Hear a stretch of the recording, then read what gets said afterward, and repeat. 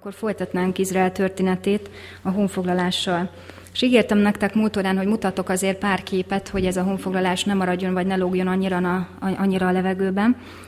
Ugye eljutottunk egészen odáig, hogy elérkeztek a zsidó népek, illetve a zsidó seregeké, most már összeállt csapatok a Jordán keleti oldalára, és hogy Mózes meghal, fölmegy a Nébó hegyére, és ugye ő meghal, és a zsidó népnek, illetve a zsidó seregeknek a vezetését Józsué veszi át, aki hát egy nagyon sok tapasztalattal és nagyon erős hittel megáldott férfiú volt. Tehát innen kapcsolódnánk vissza az előző havi történésekbe. Még annyit szeretnék Mózes kapcsán beidézni, két igehelyet szeretnék tulajdonképpen felidézni, ami Mózes szolgálatának valahol az összegzése, illetve ami azt bizonyítja, hogy Mózes minden próféta felett való volt. Tehát, hogy a zsidók egyébként a mai napig is a zsidó hagyomány Mózes tartja a legnagyobb prófétának, de hogy ez nem véletlenszerű, maga a Biblia is utal rá, hogy Mózes különleges próféta volt. Az egyik igehely az Mózes 4. könyve 12. fejezetének a 6-tól 8-ig tartó versei, 4 Mózes 12-6-8, ami egyébként általában is beszél arról, hogy mit jelent a prófétasság, és mit jelent a prófétai adomány. Halljátok meg most az én beszédeimet. Ha valaki az Úr prófétája közöttetek, én megjelenek annak látásban, vagy álomban szólok azzal.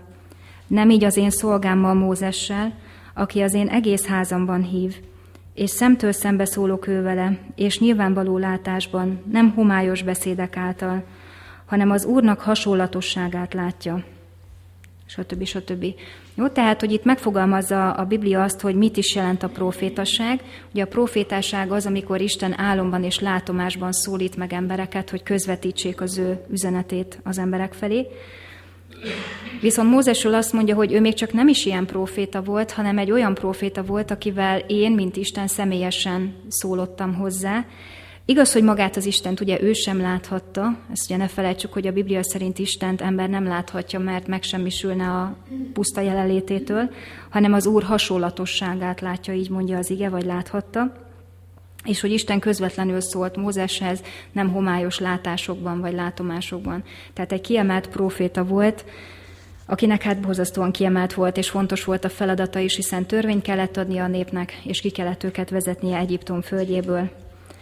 Tovább fokozza ezt a mózesi prófétasságnak a különlegességét Mózes 5. könyve 18. fejezete, 5 Mózes 18-15. verse. Prófétát támaszt néked az Úr a te Istened te közüled, a te atyád fiai közül, olyat, mint én, azt hallgassátok. Még a 18. vers, prófétát támasztok nékik az ő atyafiaik közül, olyat, mint te, és az én igéimet adom annak szájába, és megmond nekik mindent, amit parancsolok néki. Ugye itt Mózes beszél, tulajdonképpen egy prófét, tehát ő maga is egy proféciát mond akkor, amikor azt mondja, hogy Isten majd támaszt közöttetek egy prófétát, aki olyan lesz, mint én, akinek maga az Isten adja a szájába a szót, és hogy törvényt fog beszélni a népeknek. Mit gondoltok, kire vonatkozott ez a jövendőlés, hogy prófétát támaszt majd nektek az Úr, olyat, mint Mózes, akinek Isten az ő saját szavát adja majd ennek a prófétának a szájába, és aki törvényt beszél majd a népeknek. Igen, a messiásra vonatkozó, ez egy messiási jövendőlés. A Biblián belül vannak ilyen pillanatkép proféciák, amik közül nagyon sok a messiásnak az első, illetve második eljövetelére vonatkozik. Ez is egy ilyen kis pillanatkép profécia, ami ugye egyébként arról is beszél, hogy Mózes a messiáshoz hasonló proféta volt, tehát ennyiben is más volt, mint az összes többi proféta, hiszen ő is törvényt adott a népnek, és hogy Istennek az ígéjét beszélte, amit Istentől kapott. Jó, ennyit még mindenképp hozzá szerettem volna kapcsolni a mózesi szolgálathoz, és akkor most lépnénk át oda, hogy Józsué vezetésével megindul a honfoglalás. Itt látjátok mögöttem a térképet, hogy nagyjából a Jordántól keletre eső területeken itt állomásoztak Jerikóval szemben a zsidó csapatok, és gyakorlatilag egy ilyen megtisztulás után kellett elindulniuk a hadjáratra. Józsuéról talán annyit mondanék, ugye nagyon sokszor szerepel már a korábbi történetekben is a Bibliában, hogy a mózesi könyvek kifejezetten kiemelik vele kapcsolatban, hogy az Úr lelke volt ő rajta, Tehát, hogy ő sem magától lett egy vezető emberré, hanem Isten az ő szent lelke által tette alkalmassá Józsuét arra, hogy mi magyarul így mondanánk ezt, hogy ilyen lelki ember volt. Tehát, hogy aki hiába volt hadvezér, de mindig tudott az Istenre is figyelni. És valószínűleg ez tette őt alkalmassá arra a feladatra, amit kapott. Azért borzasztó nehéz lehetett neki, ha belegondoltok, hogy egy Mózes formátumú egyéniség után átvenni egy népnek a vezetését. Ez mindig borzasztó nagy súly lehet azon, aki ilyenkor átveszi a vezetést, hiszen egy hatalmas előkép van, akire ő is fölnézett fiatal férfiként, meg fiatal fiúként, és hogy most neki kéne azt a feladatot betölteni, és ez úgy érződik is onnantól kezdve, hogy átveszi a szolgálatát, az az első, hogy Istentől kér erőt. Tehát egy nagyon alázatos férfiként ismerjük őt meg Józsué könyve elején is. De ő gyakorlatilag végig élte a pusztai vándorlásnak az összes csodáját. Ő átélte már az egyiptomi kivonulást is, katonai vezető is volt már a Jordántól keletre eső területeknek az elfoglalásakor. Azt is tudjuk róla, hogy ő volt a 12 kém egyike, aki jó hírekkel tért vissza Kánaán földjéről. Közvetlen Mózes szolgálatában állt, ez is kiderül valahogy így a leírásokból, vagy legalábbis így tűnik, mert látjuk, hogy elkíséri Mózest, amikor a törvényadás történik. Nem mehet föl a Sínai hegyre oda, ahova Mózes, de a végig a legutolsó pontig elmegy, és ott megvárja Mózest. Hosszú időn keresztül várja, hogy visszatérjen Mózes, és Nébó hegyére is ugye ő kíséri el az utolsó útjára. Mózes már az életében kijelölte Józsuét az ő utódjának, tehát nem hagyta, hogy ilyen viszálykodás alakuljon ki a nép között. És hát egyébként nem túl biztató, de a nép azt mondja, amikor Mózes meghal, és hát ugye Józsué lesz a vezető, hogy ahogy Mózest követtük, úgy fogunk téged is követni. Na most a Józsué helyében itt futottam volna valószínű világán, mert azért emlékezzünk vissza rá, hogy Mózest hányszor fellázadtak ellene, és hányszor próbálták különbözőféleképpen félreállítani. De nyilván itt a nép ezt nem erre emlékezve mondta azt, amikor azt mondta, hogy úgy követünk, mint téged, mint Mózes, hanem hogy elfogadják őt hiteles vezetőként. Kánaán földjén, ahová a zsidóknak be kellett vonulniuk, és a honfoglalást végre kellett hajtaniuk, az úgynevezett kánaáni népek éltek. Találtok valamennyi leírást a jegyzetben róluk, hogy kik voltak, mik voltak, hogyan éltek. Most mi ebbe annyira nem megyünk bele, csak 2 képet mutatok nektek. A felső kép egy kicsit haloványabban látszik, de az egy egyiptomi freskóról készült rajz, ami mutatja a kánaáni fegyveres férfiakat. Ugye harcos népek voltak, akik városállamokban éltek, és városkirályságokban.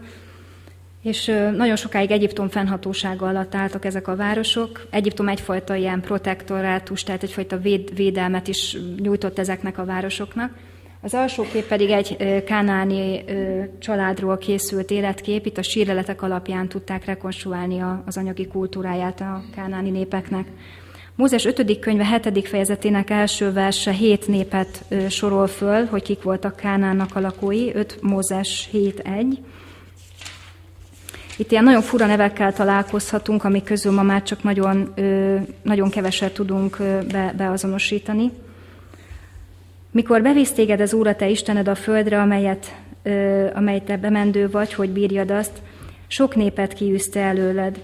A hitteust, a girgazeust, az emóreust, a kananeust, a perizeust, a hivveust és a jebuzeust. 7 népet, náladnál nagyobbakat és erősebbeket. Tehát itt nevezi néven, hogy különböző kis törzsekből állt össze a Kánaán területén élőknek a népessége.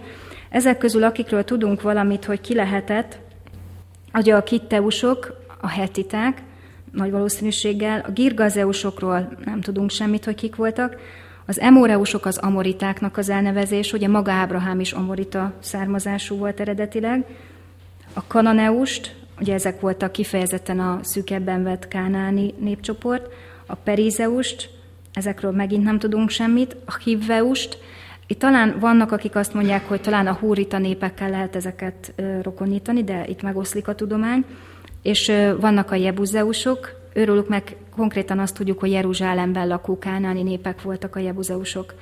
Ugye velük nagyon sok gondja akadt a zsidóknak, majd csak Dávid idején tudják teljesen elűzni a jebuzeusokat Kánaán földjéről. Tehát, hogy ezek a különböző népek laktak, itt látjuk a városhálózatot itt mögöttem, hogy nagyon sűrűn lakott nagyvárosokkal bíró föld volt ekkor Kánaán, és hát ezzel kellett megbirkóznia a zsidóknak. Hogy miért pont Kánaán, és hogy miért pont az ígéret földje, miért pont Kánaán lett, erről talán részben beszéltünk már. Ugye részben adódik a földrajzi helyzetéből, tehát ugye egy olyan helyen van, ami 3 világrészt köt összeköti Európát, Afrikát, Ázsiát, tehát nagyon-nagyon jó helyzetben volt ahhoz, hogy különböző ideológiák, nézetek tovább terjedjenek, hiszen a zsidóknak az lett volna a feladatuk, hogy az igaz istenismeretet az egész földre elterjesszék. Ugye ez majd csak a Jézusi időkben válik igazán valóra, mert akkor van egy római birodalom, ami az egész lakott földet magába foglalja. Másrészt pedig biztos, hogy az is adta ezt a pozíciót, hogy Kánaán földje egy olyan föld volt, aminek nem volt igazán biztosítva a természeti adottságaiban a csapadéknak a mennyisége. Ezt most nagyon bonyolultan fogalmaztam, de a lényege az, hogy a legtöbb ókori keleti civilizáció, ha belegondoltok, olyan helyen jött létre, ahol nagy folyók voltak. Egyiptom, Nílus, Mezopotámia, Tigris-Eufrátesz, India, ott is az Indus meg a Gangesz.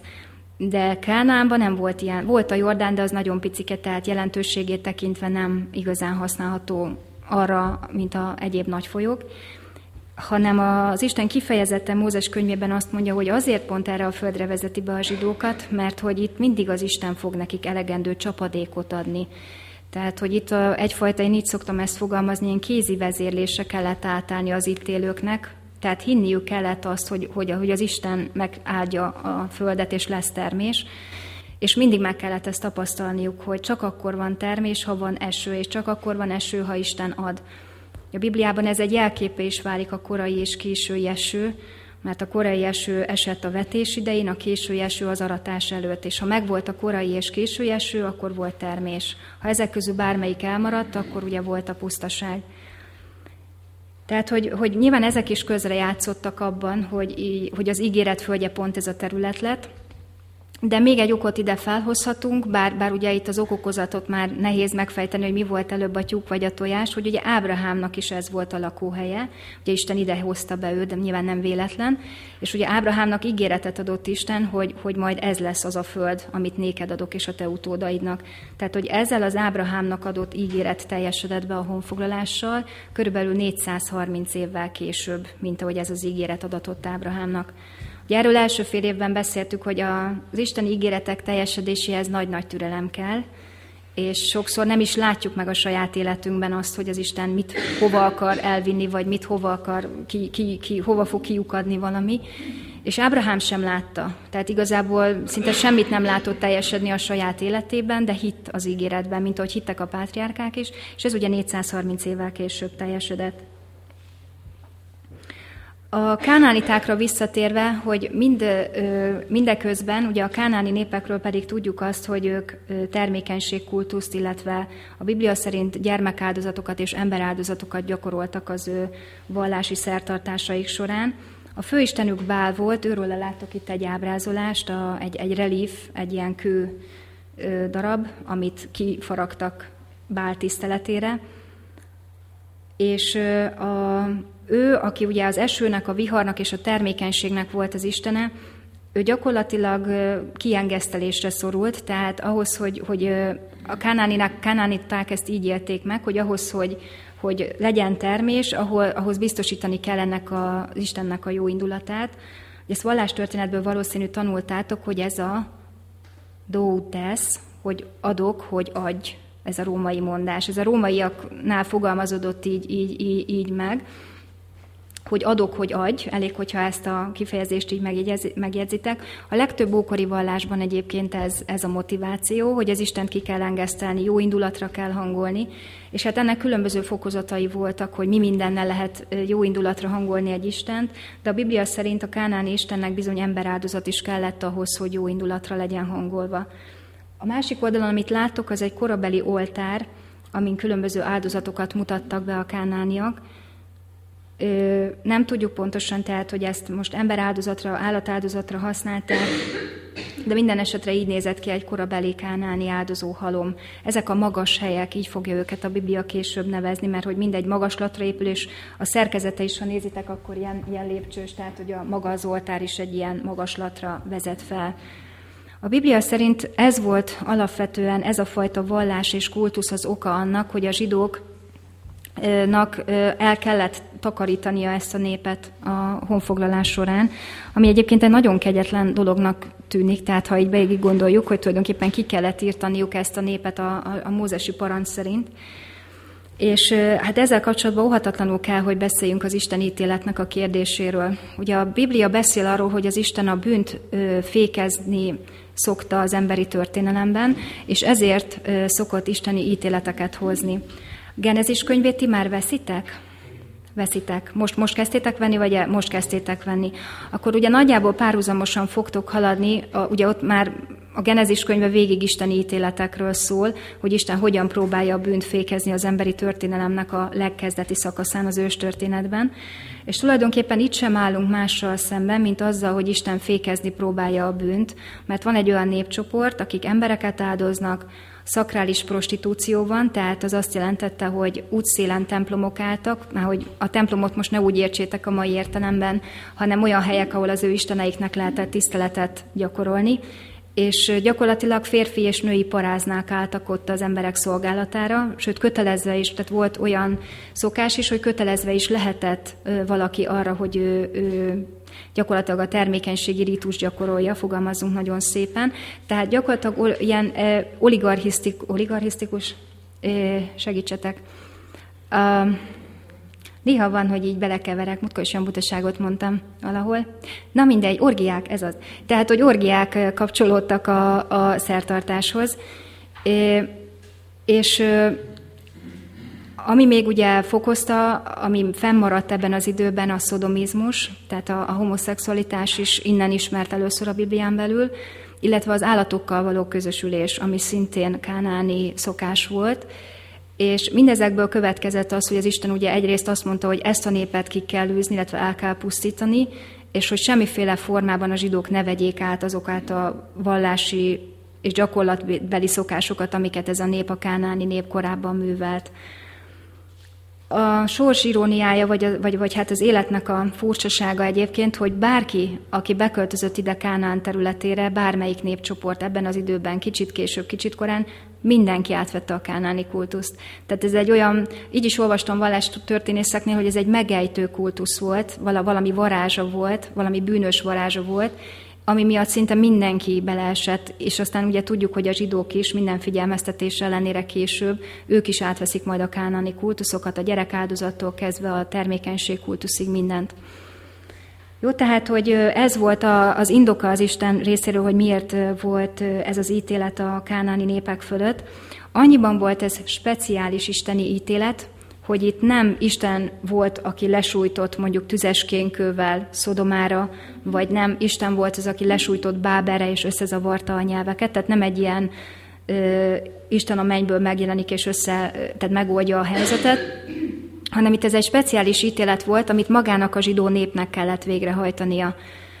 Tehát itt embereket használt fel az Isten, ezt látni fogjuk, hogy ez is ismétlődik majd az ószövetségi történelem lapjain, hogy Isten fenyítő eszközként használ népeket egy másik népnek a megfegyelmezésére. Később maguk a zsidók is egyébként egy ilyen isteni ítéletnek esnek áldozatul, ugye őket a babiloniak fogják majd később elpusztítani, tehát hogy Isten nem kivételezett a zsidókkal sem, amikor rájött az ideje, akkor sajnos őnekik is ugyanilyen fenyítéket kellett elszenvedniük más népektől.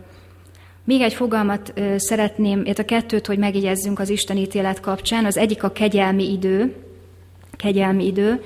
Tehát mielőtt Isten ítélettel sújtaná a világot, mindig ad kegyelmi időt, ami itt a kánaáni népek számára 430 esztendő volt, hiszen Ábrahám már ide költözött erre a területre, de ha emlékeztek rá, és itt jön a másik fogalom, hogy Genezis könyve 15., tehát Mózes első könyve 15. fejezetének 13-tól 16-ig tartó verseiben, amikor Isten megismétli a Ábrahámnak adott ígéreteket, tehát 1 Mózes 15, 13-16-ban, akkor itt azt mondja a 16. vers, hogy csak a 4. nemzedék tér meg ide, már hogy az ígéret földjére, mondja Ábrahámnak, mert az emóreusok gonoszsága még nem tölt be, vagy nem teljesedett be.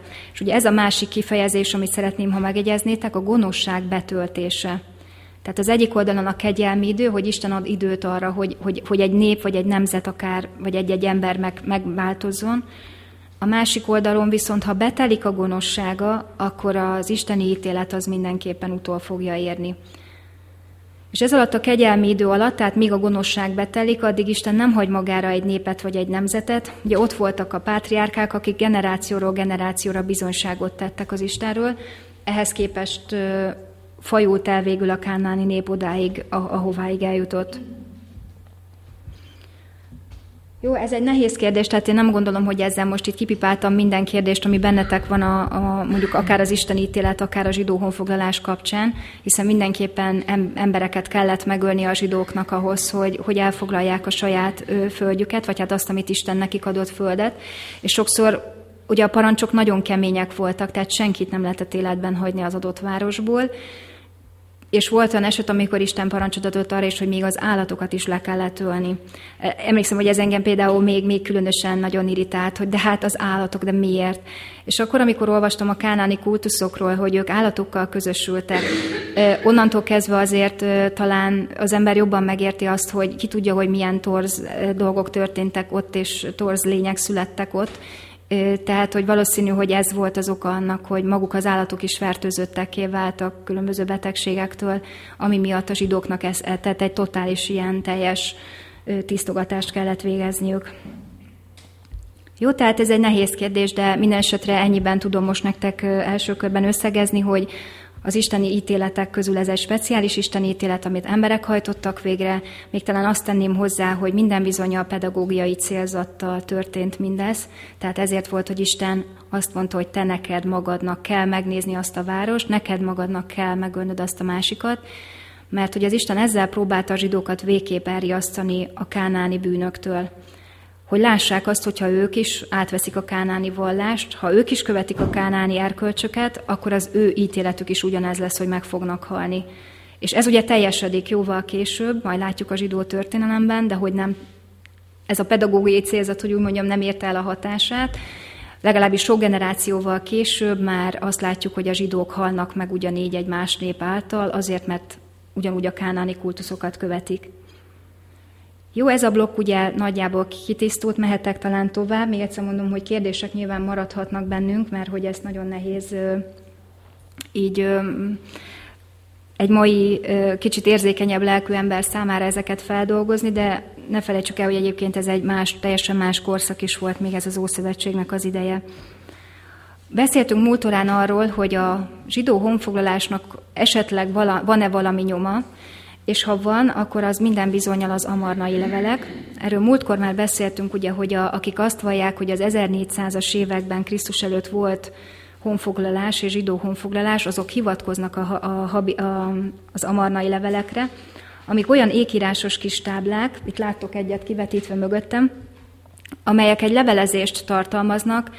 Az egyiptomi udvar, itt látjuk a 4. Eknatonnak talán ő egy ismertebb uralkodó, ilyen elég hosszúkás arca van, az ábrázolásokon úgy jelenik meg, és egy külön kultúra Eknatonnak is hívják, ugye ő aki naphimnuszt is írt, és a naphimnusz nagyon hasonlít egyébként az egyik mózesi zsoltárhoz. Tehát ez is egy érdekes szál lenne ezt boncolgatni. De a lényeg az, hogy ő Eknatonban rendezte be a székhelyét, és 3.-4. Amenhotep idején folyik ez a levelezés a kánaáni városállamok, illetve az egyiptomi udvar között. A levelezés tulajdonképpen arról szól, hogy ezek a kánaáni városállamoknak a királyai kétségbeesve levelezgetnek az egyiptomi fáraóval, hogy küldjön segítséget, mert a habiruk megtámadták az országot, és hogy gyakorlatilag nem tudnak ellenük megállni, és ha az egyiptomi fáraó nem küld seregeket, akkor a fáraóhoz tartozó kánaáni területek el fognak veszni, mert a habiruk fogják azt birtokba venni. Itt sokan nem értenek ezzel egyet, tehát azt mondják, hogy ezek nem a honfoglalásnak a bizonyságai. Én nekem mindig csak az a szerény csendes kérdésem van visszafelé, hogyha nem a zsidók, akkor kik? Mert hogy valakik viszont vannak az 1400-as években Kánaán földjén, akik nagy tömegben zaklatják a Kánaánban lévő városállamokat, és oké, legyenek nem a zsidók, mert ugye ezt nem lehet bizonyítani, de akkor meg mégiscsak hozzájuk kéne kapcsolnunk valamiféle népmozgást, hogy kik voltak azok, akik miatt ez a nagy riadalom volt. A biztos pont, tehát amikor a honfoglalásnak egészen biztosan meg kellett történnie, erről is beszéltünk múltorán, csak mutatnám hozzá a képet, az időszámításunk előtt 1220 körülre tehető. amikor már egy egyiptomi fáraó, akit Merneptáknak hívnak, ez az ő sztéléje, ez egy győzelmi felirat a Merneptáknak, aki nagy büszkén számol be arról, hogy az ő hadjáratában milyen népeket pusztított el, és ezek között a népek között, vagy városok között felsorolja Izrael népét. Látjátok, ki is van emelve majd a szöveg közepén. Az idegen fejedelmek le vannak verve, és így szólnak: békét. Egy sem emeli fel a fejét a 9 íj közül, Líbia el van pusztítva. Hatti békességben van, Kánaán gonoszul ki van foszva. Askelont elhurcolták, Gézert megragadták, Jenoámot nem létezővé tették. Izrael népe elpusztítva, nincsen magja. Hurru Egyiptom özvegyévé lett. Minden ország egyesül békességben, felső és alsó Egyiptom királya Mernepták, aki élettel van megajándékozva, mint Ré, minden nap leverte mindazokat, akik vándoroltak. Tehát ez a szöveg, amiből egyértelműen kiderül, hogy Izrael ebben az időben már Kánaán népei között van. Ugye a szöveg nyilván természetesen túlzó, hiszen olyan soha nincs, hogy egy népet írmagostul kiírtanak, tehát olyan még soha nem volt azért a világtörténelem folyamán, mindig van, aki megmarad, de minden esetre a fáraó a maga dicsőséges stílusában elmondja azt, hogy hogyan sikerül győzelmet aratnia. Ez viszont mindenki bizonság, hogy ennél későbbre már végképp nem lehet tolni a honfoglalásnak az időpontját, mert hogy voltak, akik még ennél későbbre tették volna, egészen addig ugye, amíg meg nem találták ezt a sztélét. Nézzük konkrétan magát a honfoglalást. Én nézem úgy tűnik, hogy már ki kellett volna, hogy csöngessenek. 11:50, ugye?